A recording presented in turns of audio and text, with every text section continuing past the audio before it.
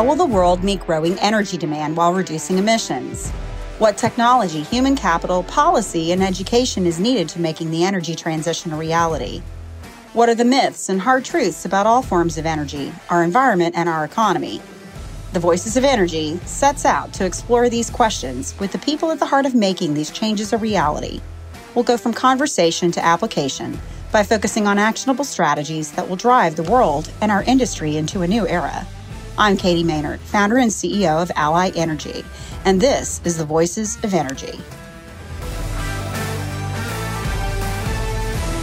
Julie Angus is the CEO and co-founder of Open Ocean Robotics, our marine robotics and data analytics company. She is a best-selling author, scientist, and explorer who received National Geographic's Adventurer of the Year award when she became the first woman to row across the Atlantic Ocean from mainland to mainland. She is a keynote speaker who's inspired hundreds of corporate audiences, sharing lessons in leadership, teamwork, and overcoming challenges. Julie has written 3 books, has a graduate degree in microbiology, and is a serial entrepreneur who co-founded 2 previous ocean-focused businesses. She's the director on NANA's Maritime Unmanned System Initiative Innovation Advisory Board and a board member for the Center of Ocean Applied Sustainable Technologies. In 2020, she was awarded Innovator of the Year by BC Business, and in 2021, she was recognized as an industry icon by the BC clean tech industry. Wow. In addition to these business awards, she has been recognized in the realm of science, writing, and exploration, including University of Victoria's Distinguished Alumni Award, McMaster University's Young Alumni Award, North America's Leading Adventurer by Explorer Magazine, one of Canada's Greatest Women Explorers by Canadian Geographic, Royal Canadian Geographic Society Fellow, and many others. Wow. Julie, welcome to the podcast. Thank you, Katie. It's really great to be here. Yeah, when you read all that, it does sound impressive, but at the same time, it makes me feel old. I'm like, oh, it's okay. I'm right there with you. You know, what a badass you are. I knew when we would do Female Execs of Climate Tech as a series, we would be excited to have you. So I'm so glad you're here. Okay, let's get into this. Let's dig in. Our first thing we do is a rapid fire round. So you ready? Rapid fire. Okay, totally ready. All right. Morning or night person? Definitely morning. I get up at like 4-ish every morning. Good girl. Me too. We're going to be texting each other. All right. You're on the East Coast, so your 4 a.m. is like my 1 I'm on Central. Okay. Where are you? West Coast? West Coast, yeah. Oh, you poor thing. Poor thing. Well, yeah, it's 6 a.m. by the time you're up. So, okay, beach or mountains? Totally beach, water, yeah. Excellent. Favorite place you've traveled? Oh, I don't know. I'd say Europe, Southern Italy. Sounds good. Wine country? Wine country, mountain, ocean country. The Manny Peninsula is one of my favorite spots. Very nice. Very nice. Person you most want to meet? Elon Musk, probably. Hey, he's on my list too. That's a good one. Okay. And he's in Texas. So there's motivation for you to come here and visit me as well. New hobby you've picked up during COVID? You're going to think this is a bit weird, but cold water immersion. So I go running and then I go sit in the ocean for like 10 minutes. And it's cold here. It's like still winterish. I don't think that's crazy. That's like cryo, right? Cryotherapy kind of thing. Yeah. And it's supposed to be so good for your immune system, but really, I just feel great after. I feel like I have so much energy and I'm really alert. Cool. A little bit frozen, but yeah. All right. So let's talk about open ocean robotics. Wow. I mean, did I ever think I was going to have a conversation with such an amazing woman? You know, you have spent 5 months alone with your husband rowing a boat from mainland Europe to North America. Have you lost your mind? First, and tell us the motivation behind doing this and how it led to Open Ocean Robotics. Yeah. So Colin and I did that journey in 2005, 2006. So we were engaged at that time and we're now married. So the journey obviously went okay. And I think for both of us, we love exploring, we love the water, and it was a way to push ourselves, but also experience the ocean in a really unique and intimate way. I mean, when you're out there for 5 months continuously on the open ocean, slowly rowing your way across it, you see it in all its flavors and you see so many animals and you're sort of immersed in this completely different environment. And in terms of how it led to open ocean robotics, for me, it was a really eye-opening experience being just surrounded by, water and blue sky for months at a time, thinking how nobody really gets to see this part of the ocean. And that's one of the big challenges our oceans face, is that so much of them, like 80% of them, are unexplored, unmapped, unobserved. So we don't really understand a lot of the challenges that they face from overfishing or pollution or climate change. But in order to go out there and understand them, to collect data, you need better solutions. And robot boats or autonomous boats are a great solution to that because they're safe, there's nobody on them, they're way more affordable, and they can go out through the worst of weather. Like our autonomous boats can go through a hurricane, and they're constantly collecting this data and sending it back in real time. So that's how the idea started. And then it was many years later when we actually formed the company. Awesome. Wow.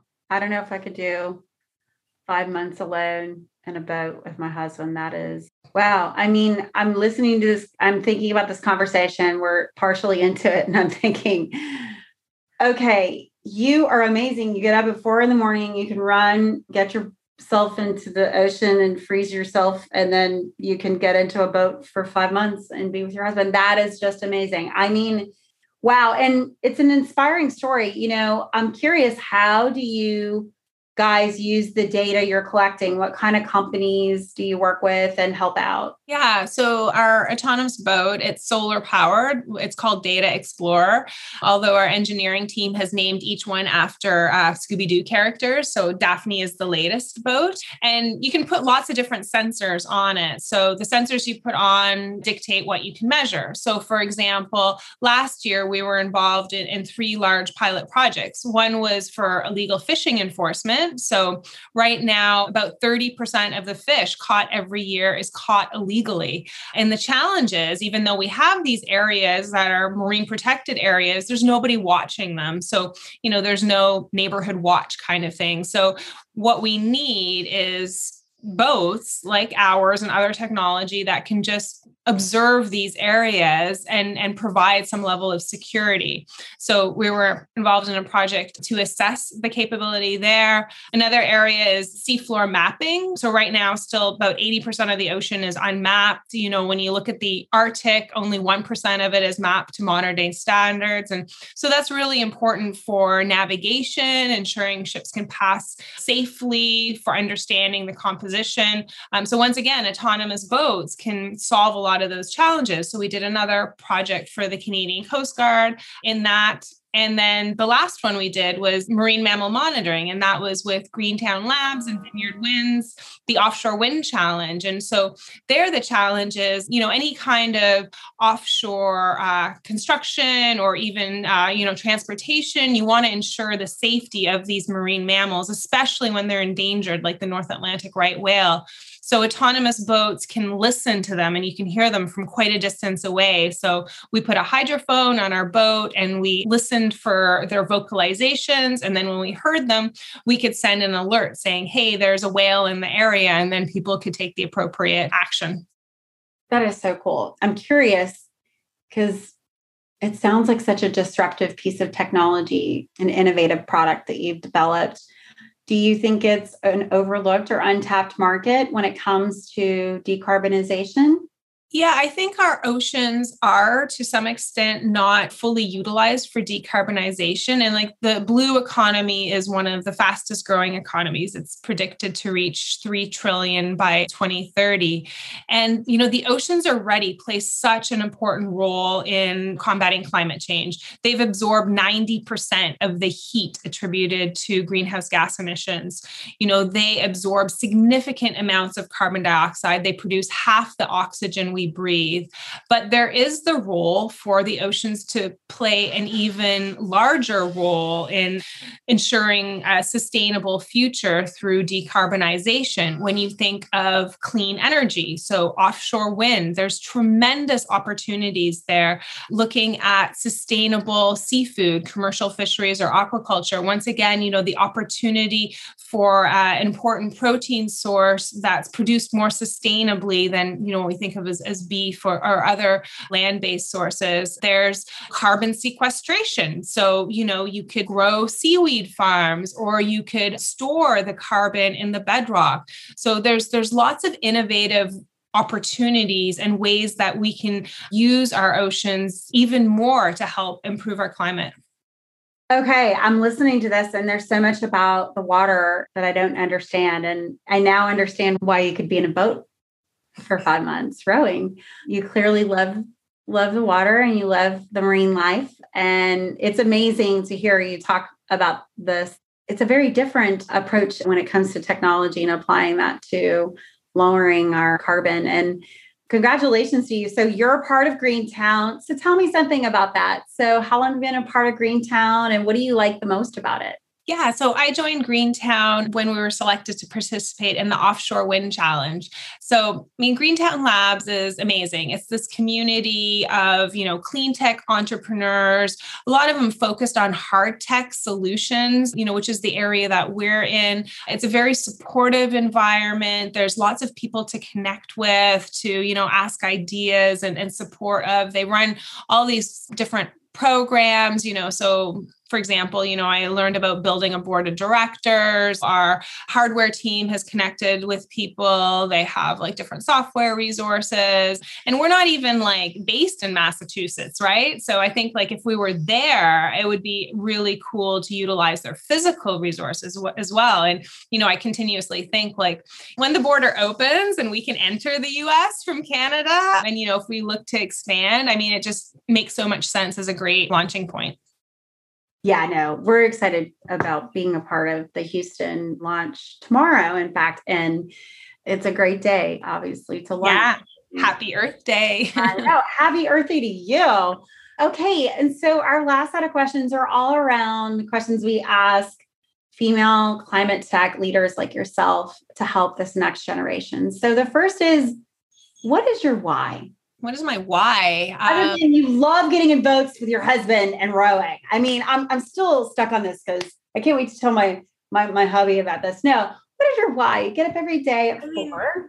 I love exploring. So, I love exploring through my adventures, on the ocean, but I love exploring the business world as well and creating these solutions that can be very impactful. And I really believe very strongly that business endeavors can make a tremendous impact in improving society and improving our environment.